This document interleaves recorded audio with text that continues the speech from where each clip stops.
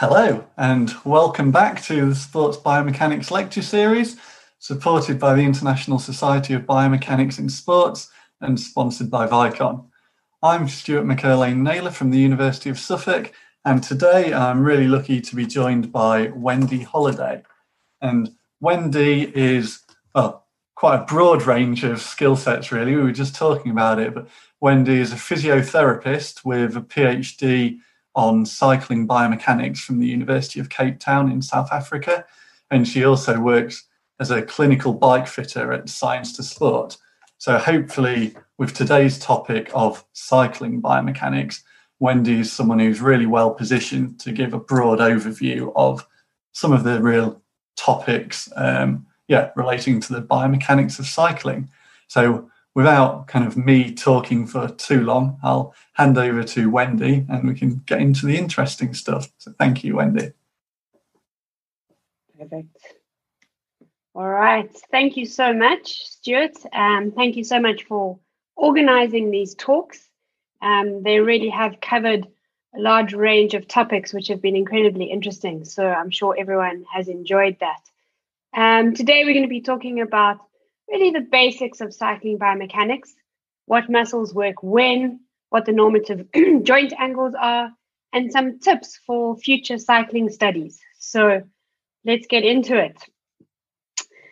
First of all, when you're going to be doing cycling research, you really need to look at the bicycle and the cyclist. It's two components that work together, the machine and the driver, and you can't look at one without looking at the other.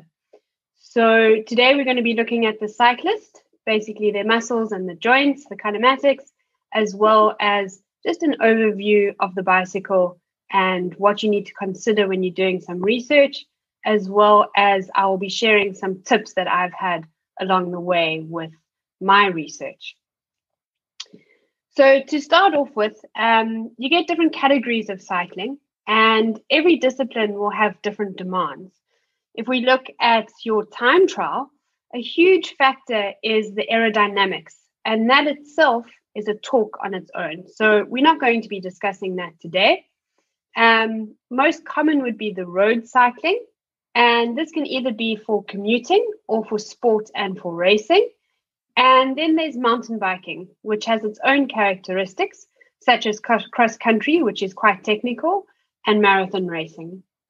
For the purpose of today's talk, we'll be discussing road cycling as a competitive sport. And the reason that I mentioned that the bicycle and the rider need to be considered with research is that the rider has 5 contact points with the bike. So we've got the saddle, the 2 hands on the handlebars, and the feet on the pedals. And changing any of these will have an effect on the cyclist with regards to their performance and their comfort on the bike. When you start off with cycling and cycling research and cyclists, you need to be familiar with the components of a bicycle. And there's certain terminologies that you should understand, such as your seat tube, your down tube, your top tube, handlebars, all the different components that make up a bicycle, and just being familiar with the jargon that comes with cycling. So I'm just going to cover some of those. The most important components of configuration would be the ones that I'm going to discuss now. And there are many different methods in which you can measure these. So the important is to choose one method and stick to it, okay? Don't change things. Find something that you're comfortable with, that you have the equipment to measure the bicycle, and then always measure it the same. So if we look, the most common one would be your saddle height, and that's measured from what we call the bottom bracket, so in the middle of the crank, up to the top of the seat of the saddle, okay? It falls along the seat tube angle. This is your seat tube. And one must consider that that seat tube angle on different bikes will be different. Most of the geometries of the bike is 72 to 74 degrees, but it's important if you're going to be using a range of bicycles to measure that angle and ensure that you get the same distance, the same angle when you're taking your measurements. The other one is your saddle setback, and that is measured from your bottom bracket, perpendicular up, and the distance behind, sometimes in front, but usually behind the bottom bracket. Just consider that you've got a variety of different saddles, and they also come in different saddle lengths. So you need to take that into consideration. We also talk about your handlebar reach, so how far your handlebars are away from your saddle, and your handlebar drop. So how low are your handlebars compared to your saddle? And different cycling disciplines will be in different positions. So a commuter bike usually will have handlebars that are above the saddle, whereas when you're racing, you're likely to have your handlebars below your saddle in terms of aerodynamics. So these are just the main measurements that need to be taken when you're working with bicycles. And we'll get into those a little bit in more detail a little bit later, but just getting you familiar with some of the terms. We also need to look at your hand position. So if we discuss road cycling, there are three main hand positions. We've got your hoods, which is where your hands are in a bit of a groove there near your brakes. We also have your hands in what we call the drops, so they're lowered down, and then on the top bar. So it's important to know these different positions, as they can change the shoulder and the wrist angle, as well as your thoracic spine. Obviously, dropping from your hoods to your drops is going to put you in a lower position through your thoracic spine. It's important to keep consistent, as these changes in the body angles can have an effect on your metabolic costs, your power, as well as your comfort. And then we talk about your pedal revolution. So this is when you're pedaling, your foot action going around on the pedal. You've got your top dead center, or 0 or 360 degrees, your first quadrant to 90 degrees, and then bottom dead center, which is at 180 degrees, 270, and then back up to the top. It's also known as the push and the pull phase. It's not as clear cut as push and then pull, but in simplistic terms, we talk about the push phase and the pull phase. So especially when you clipped in onto the pedals, as one leg pushes down, your other leg, which is fixed onto the pedal, can then pull up and help you to get a stronger force through those pedals to turn them over quickly. So we talk about your top dead center and your bottom dead center. All right, which muscles work when? This is obviously influenced by intensity and fatigue. And for today, we will be discussing normal steady state patterns of muscle recruitment. And as my PhD study was determining what happens at different riding intensities, I will also be showing you some slides on how riding intensity affects the muscles. This is just an overview of the muscle system. So here you can see your pedal revolution, so your top dead center and your bottom dead center over there. And you can see the glute max, when that works, your hamstrings are working, when your quads are working, your calf muscles, and then your tib ant, which is your bright pink muscle, to pull your foot up and over the top dead center. Really just a quick overview of which muscles are working when through the pedal revolution. Here's it's quite a simple video of when the muscles work, and not 100% accurate, but will give you an idea of when they work. So your glutes, your quads, calf muscles on the push phase, tib ant working, hamstrings, your hip flexors on that pull phase to pull the leg back up. Just gives you a good overview of when those muscles are working. And if we get into a little bit more detail, this is your glute max. It's a powerful hip extender, and it is active during the push phase from the top dead center to approximately 130 degrees of the pedal revolution. If we look at the research, you can see that it works from your top dead center to 90 and then down to the bottom dead center. And as the intensity of your ride increases, we can see that this is the quadrant 1, where it works the hardest. And that was where we had significant changes from 60 to 80, from 60 to 90%, as well as from 80 to 90% intensity. And the other quadrants were also significant, mainly from 60% to 90% intensity.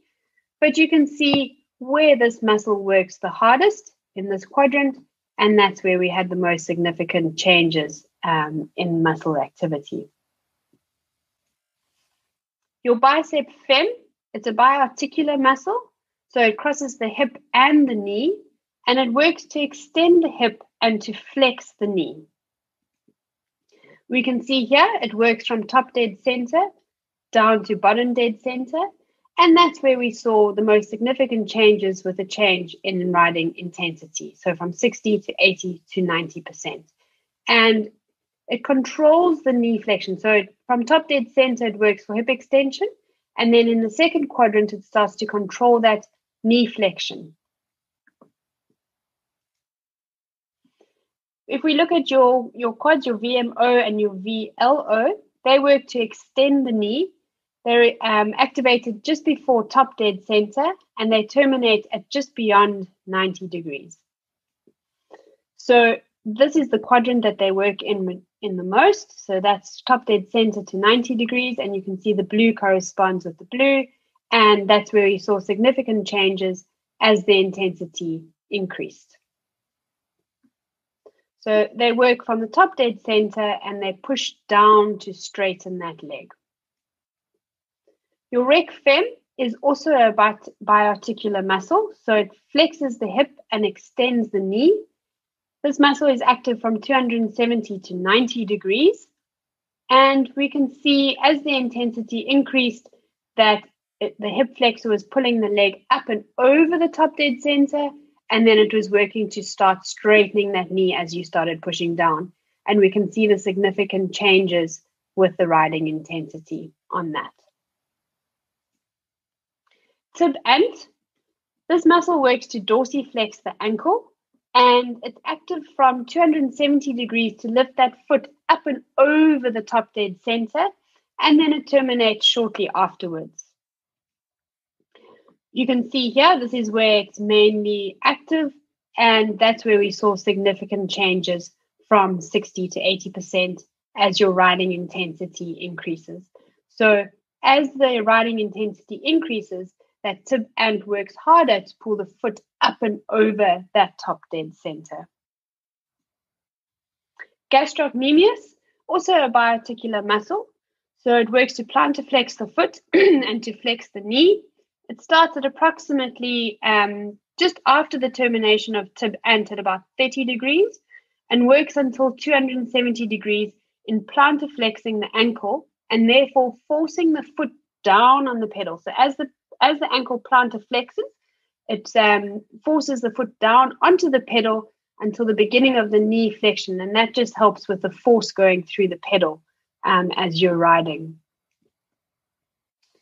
So we can see here that this is where it's working hard to push down on that pedal, and we didn't see any significant changes through the different increasing riding intensity.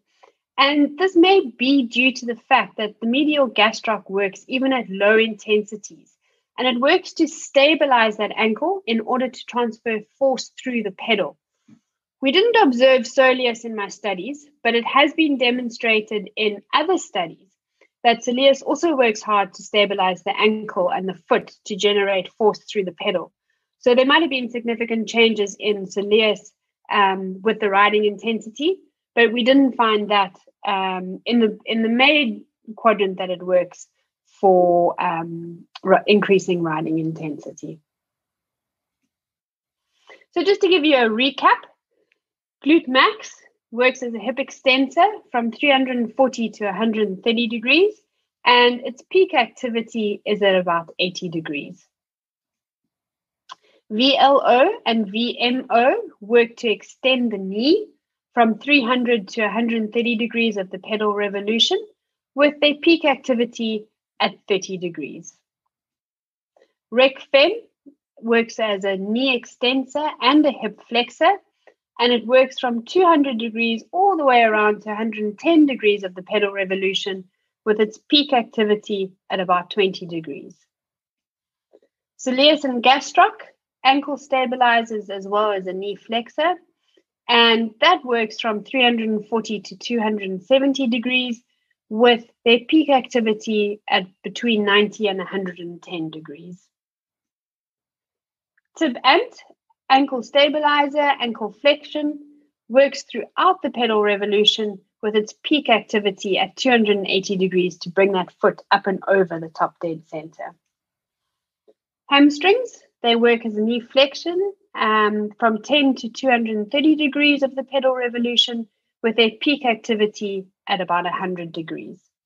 And if we look specifically at bicep fem, it works as a knee flexor as well as a hip extensor from 350 all the way through to 230 degrees, with its peak activity at about 110 degrees. So this table is found in the So et al. Paper from 2005, and I have given Stuart a list of references, so you will be able to pick that up afterwards. It's really nice, just a good summary of muscle action during the pedal revolution. Always good to recap on which muscles work when during cycling. So those are the general patterns for muscle activity during cycling. But as always, humans are individual, and we see different ankle patterns during cycling. So most commonly is dorsiflexion of the ankle before bottom dead center. And then just before bottom dead center, they push into plantar flexion to give them that extra force as the pedal hits what is commonly known as the dead spot. All right, just to keep it simple, that is where the area of the transition occurs from the pushing to the pulling phase. So as you're pushing down, obviously with biomechanics and levers, there gets a point where there isn't maximum force on the crank and the pedal, and that's what we term the dead spot.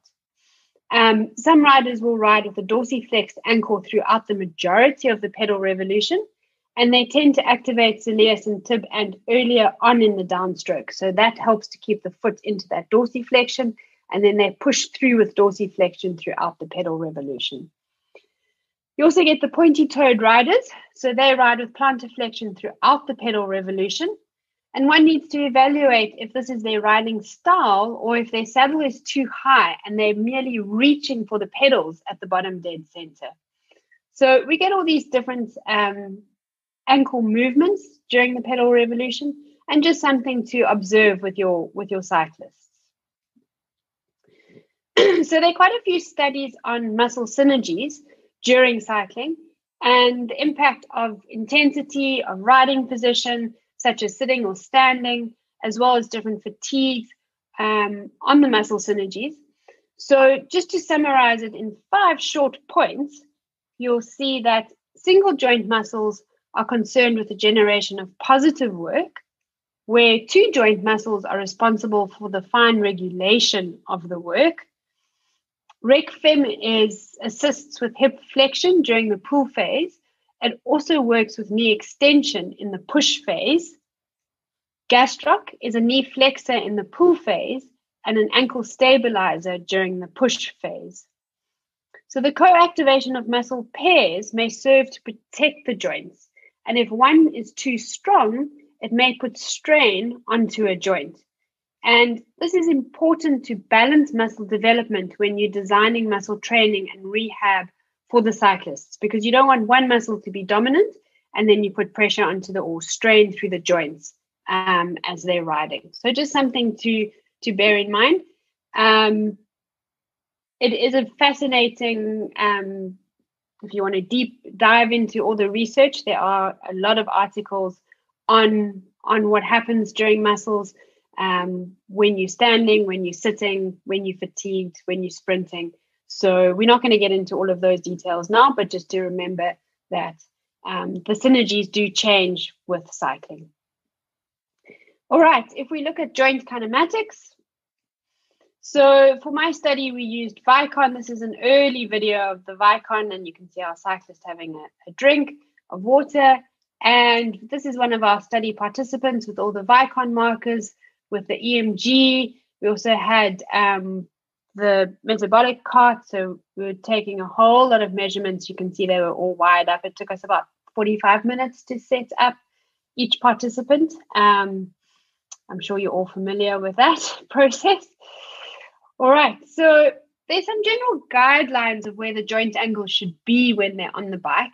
The ankle and the knee are measured at bottom dead center, and the hip is commonly measured at top dead center. That's just a recommendation. That's what previous research has done.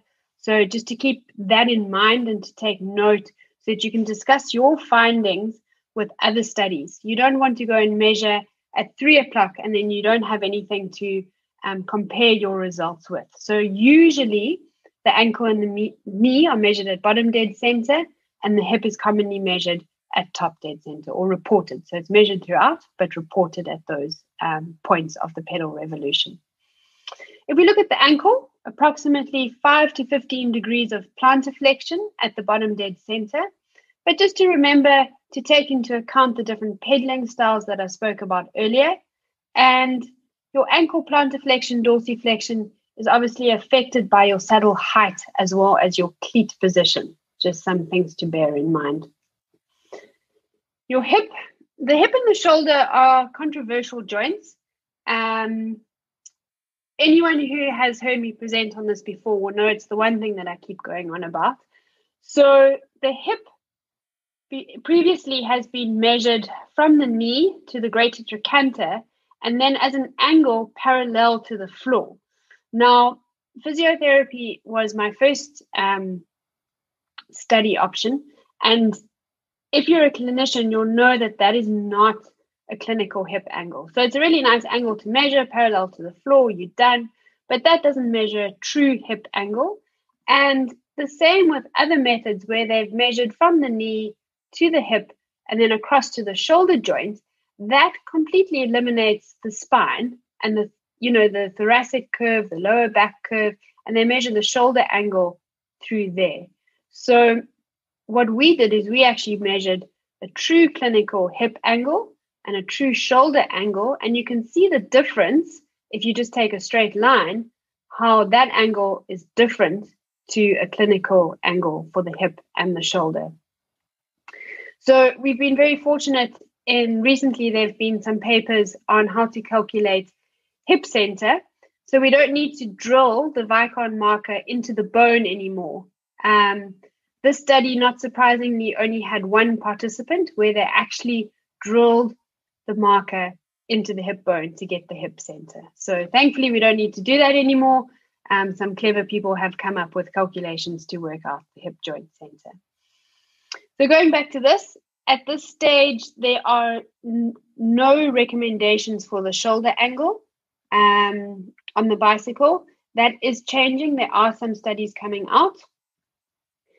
The elbow angle, roughly 20 to 30 degrees, and that would be with your hands on the hoods, okay? So remember we spoke about the hoods and the drops and the top bar. That is measured with the hands on the hoods.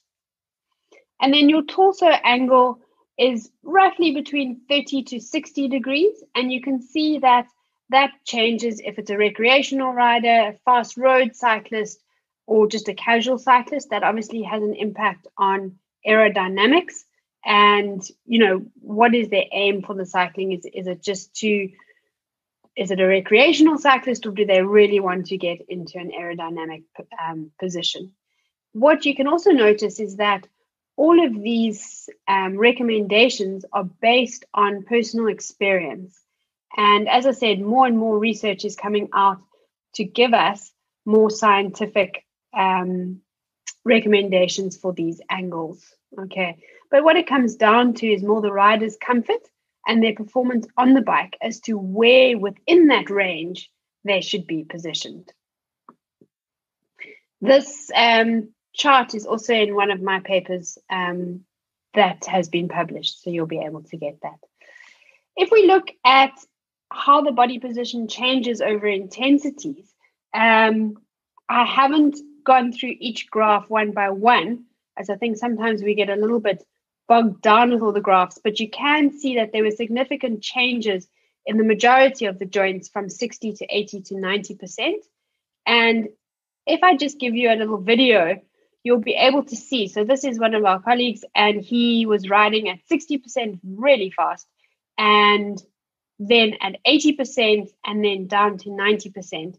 And you can see what happens to his joints as he rides at different intensities, which is why it's so important to take the training intensity into account when you're configuring a bicycle, as the extended knee position and the forward thoracic lean may place the rider in a suboptimal position when riding at higher or lower intensities. Something also to consider with your research is that if you're going to get them to ride at a higher intensity, those angles that we spoke about earlier might not apply because it changes with the intensity. Okay, so bear that in mind if you're doing any research. And then the bicycle, which is obviously a very important part. And the aspect of bicycle configuration open to the most discussion has been the saddle height, and consequently has been the focus of most studies to date regarding body position on the bicycle. We can see here there have been many studies on optimal saddle height. These are just the popular or the trusted methods of setting saddle height. I'm not going to go into all of these. This is from one of the papers that Dr. Swart and I published, and it is included in the reference list, so you'll be able to go through that. But what you need to ask is, what is optimal? So these are all based on, optimal saddle height. But what is optimal? Is it optimal cycling performance? Is it optimal efficiency? Is it to optimize muscle activity? Is it to reduce the knee joint forces? Or is it to prevent injuries from occurring?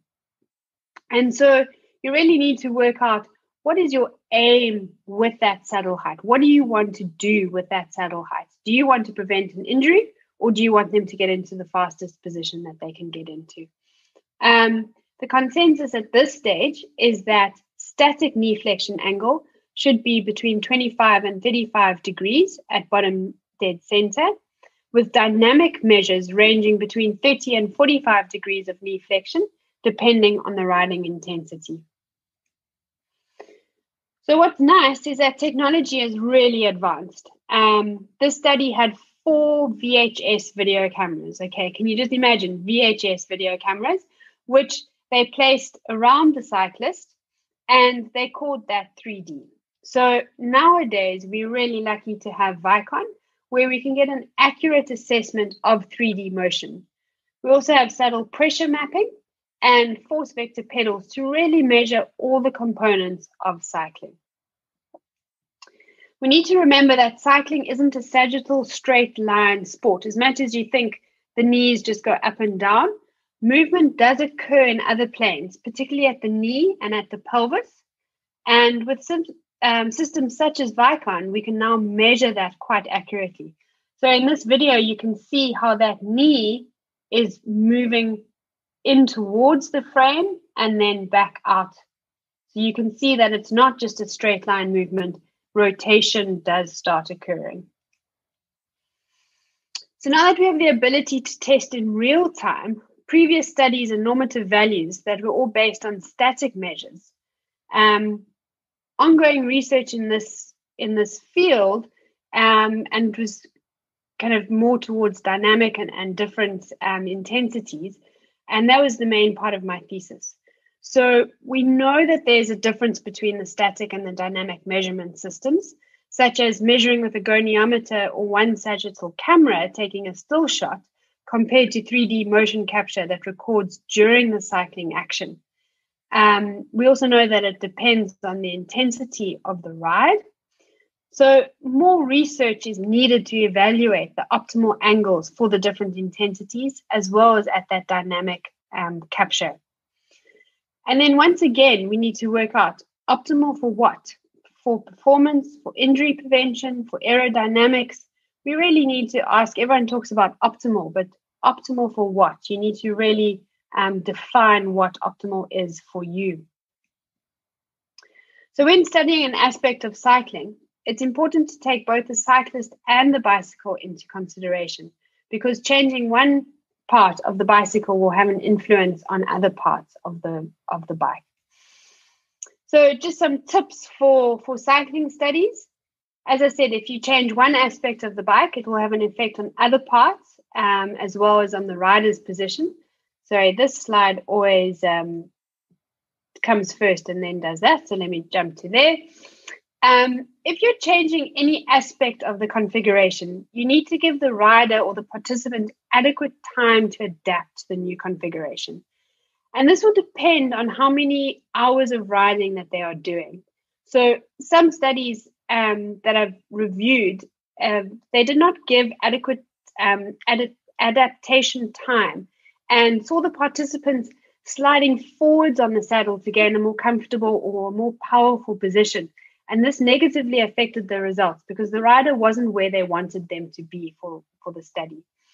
A few of the studies have allowed the participants to wear cycling shoes and running shoes. So some participants had running shoes, some participants had cycling shoes, as well as some had cycling shorts and some had running shorts. And you need to take these into account when you're doing research. Cycling shoes are much stiffer than running shoes, and they would probably have cleats on. So the foot is fixed on the pedal, which means that when you're doing, particularly if you're doing testing now and then at a later stage, they come in a week's time, if they don't have those cleats, their foot might move on the pedal. They might not be putting their foot exactly in the same place, and this can influence your results. Whereas if you've got a cleat, when they're clipped in, they're going to be in the same position on the pedal. And the same with your cycling shorts. So cycling shorts have got padding, and yes, it's only a few millimeters, but this is important to consider when you're doing a scientific project. So you can't have some cyclists or participants just in normal running shorts and some with padding, because those few millimeters can make a difference if you're looking at kinematics. You also need to take into account their riding styles, such as that pedaling style that I discussed earlier. So you need a relatively high sample number to normalize your data, as everyone will have a different style of riding. And then you need to record all the components. So a change in the saddle angle of only 1 to 3 degrees can dramatically change the rider's position. And participants will also be used to their width of the saddle.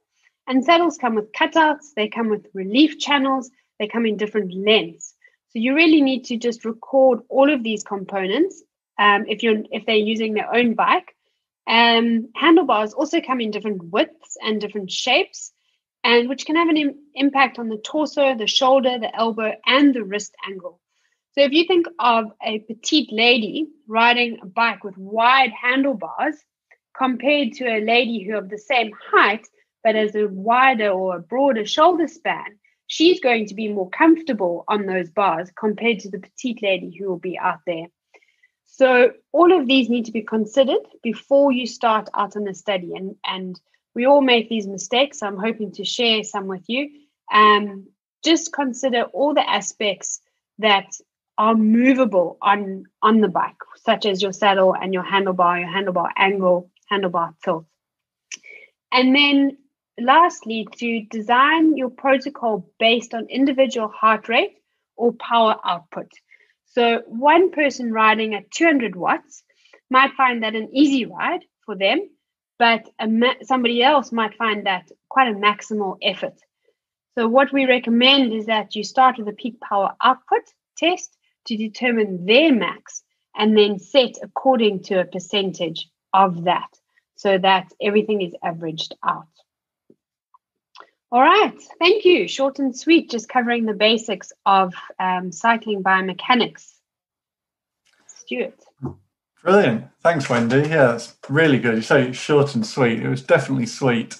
Yeah, really like that. I think there were a lot of kind of, not individual moments, but really useful points. I think my personal favourite, I said before, I really like your graphics where you've got the muscle activity of different muscles all the way around the revolution. You can really kind of intuitively see that. And personally, I really like those graphics. But then at the end, I really liked the kind of implications for the design of future studies.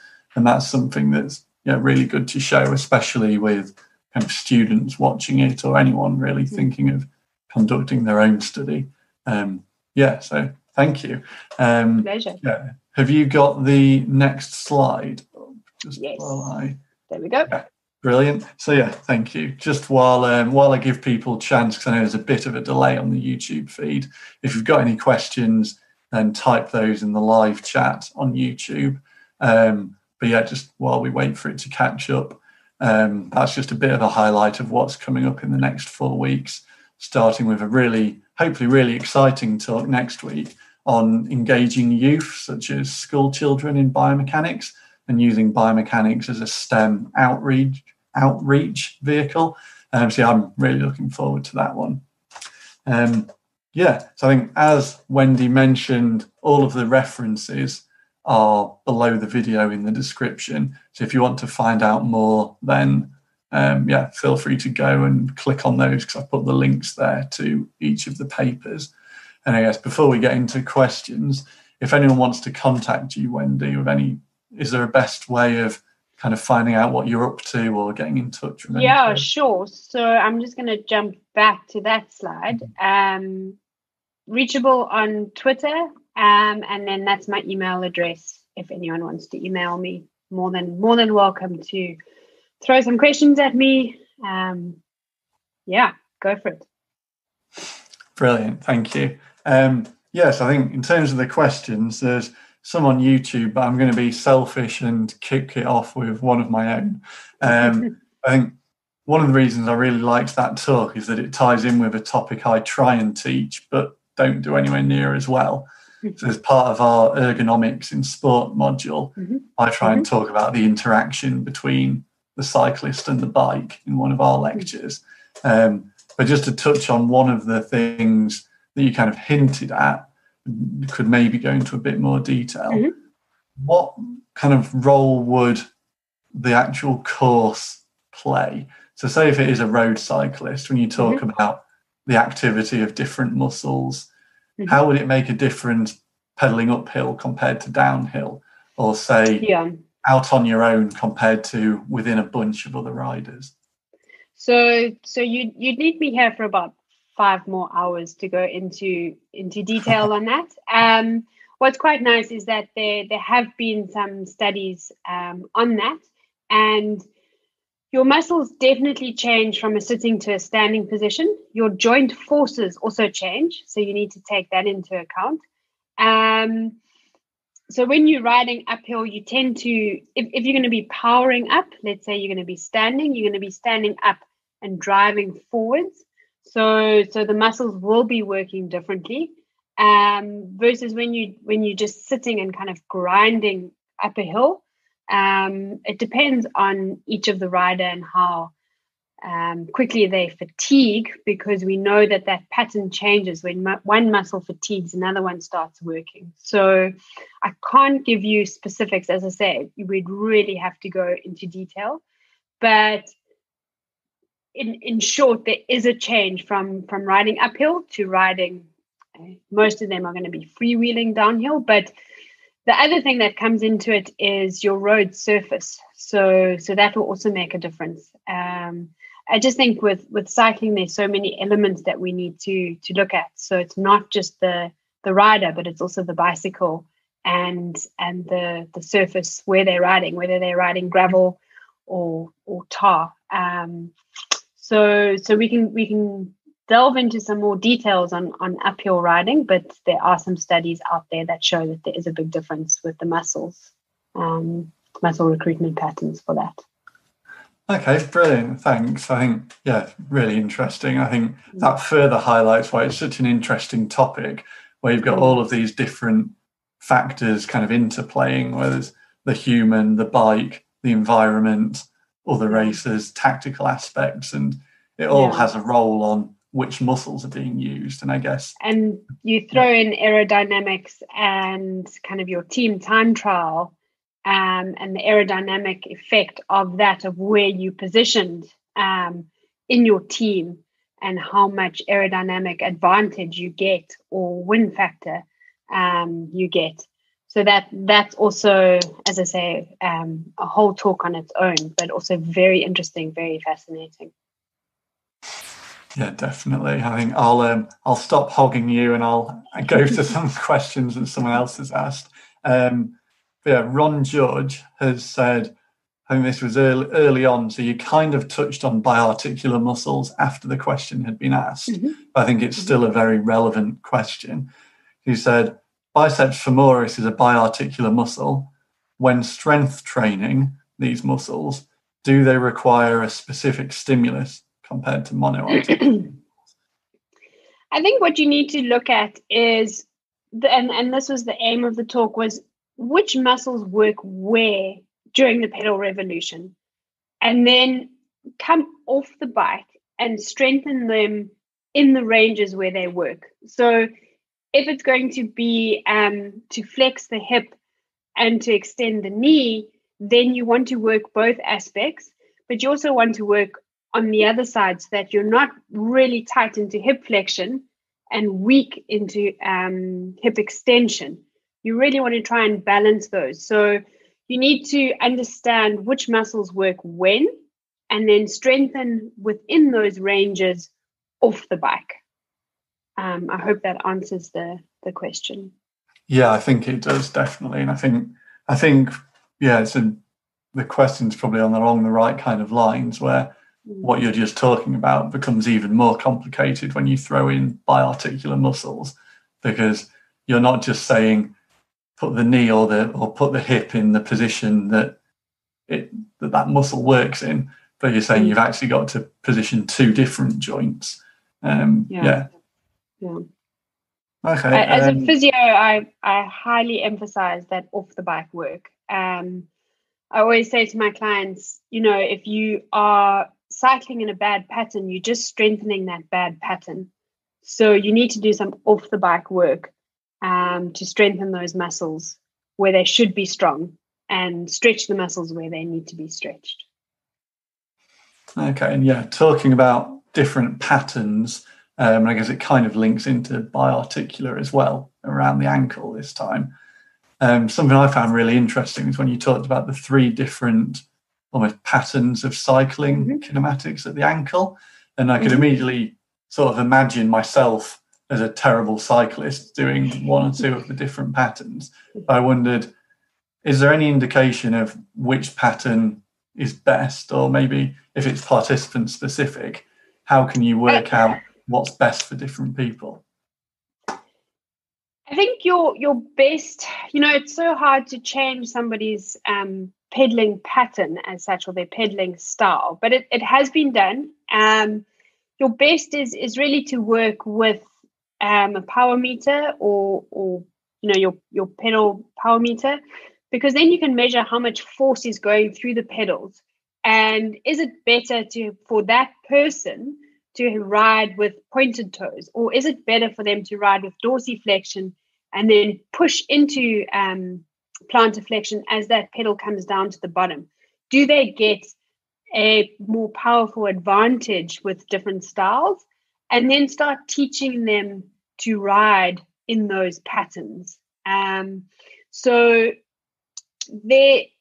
I personally think that you lose a fair amount of power if you plantar flex the whole way through, but I have been proved wrong. So my kind of go-to would be a normal movement with then what we call kind of swiping the mud off your foot at the bottom. So going into that little bit of plantar flexion at the bottom and then coming through. I find riders who use dorsiflexion throughout the pedal revolution end up with really tight calves and their tib ant gets quite sore because they're pulling up into dorsiflexion almost throughout the pedal revolution. And they end up with quite tight calves and often pain. So it's good to get that free ankle movement and then really just pushing down as the pedal comes down to that bottom dead center. But I have been proved wrong. So as you say, all humans are individual.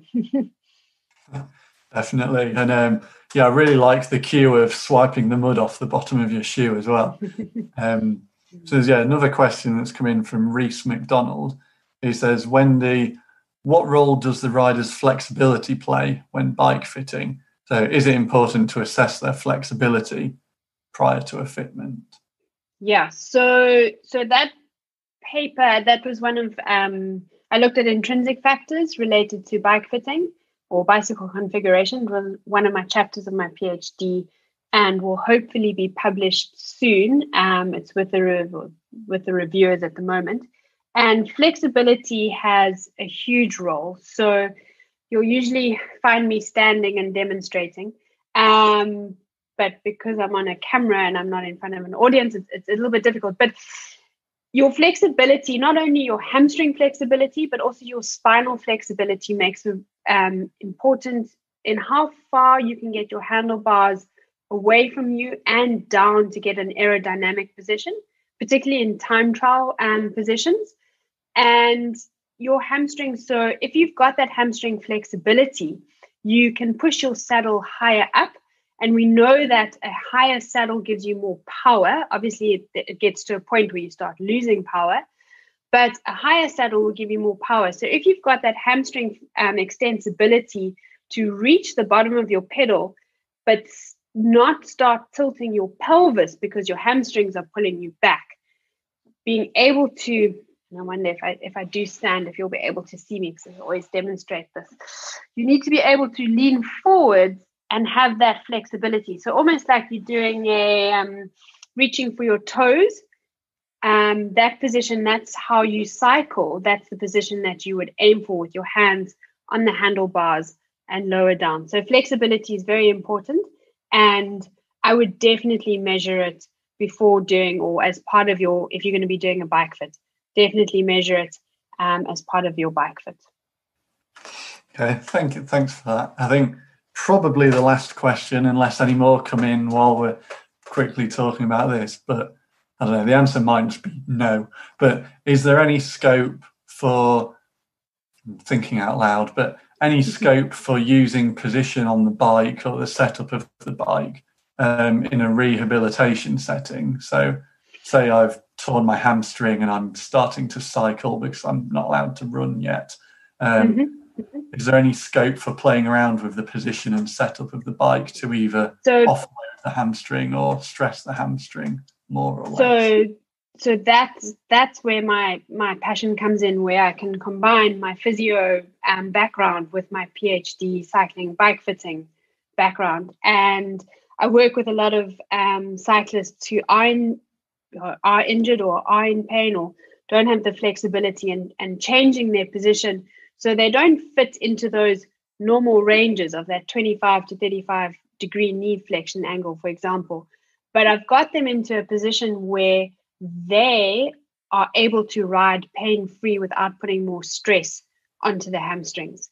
So things like ITB, hamstrings, the tib ant pain, we do change the saddle to account for that. And it might not be a permanent change. It might be as they're going through that rehab process that, initially, because the hamstring is injured and it doesn't have that flexibility, so we drop the saddle ever so slightly. And then as they progress through their rehab and they're able to flex and extend through the hip more freely and more comfortably, we can start lifting that saddle a little bit more. A lot of people I know the question was more hamstring related. So yes, definitely we do change the saddle height to accommodate that. But another example would be neck pain. I don't put, your older cyclists who have a history of neck pain, either osteoarthritis or tension headaches, into a very aerodynamic position, because I know that that's going to put strain onto their neck. So it is working within each individual and setting the bike up for them. So they might not fit into those normative values, but for them, they are comfortable. And that's what's important. And it might not be their forever position. As they work through their rehab and as they get better, we can start changing it. It's an ongoing process. Okay, thank you. Yeah, I think that's a perfect example of like evidence-based, person-specific kind of holistic practice. So yeah, really kind of everything we've talked about, then putting it all together and actually considering the individual to help them out, really. So yeah, thanks ever so much, Wendy. I Absolute really pleasure. enjoyed that. It's been a brilliant talk. So thank you so much for joining and giving the lecture. Thank you. Thank you for inviting me to come and speak. No worries. And then, all that's left, I think, is for me to do the bit I hate doing, the horrible YouTuber bit where I say, if you want to find out more, remember to subscribe and click on the bell thing next to it. And then you should get notifications when other lectures are happening. So to stay up to date. But just thanks again, Wendy. And thank you.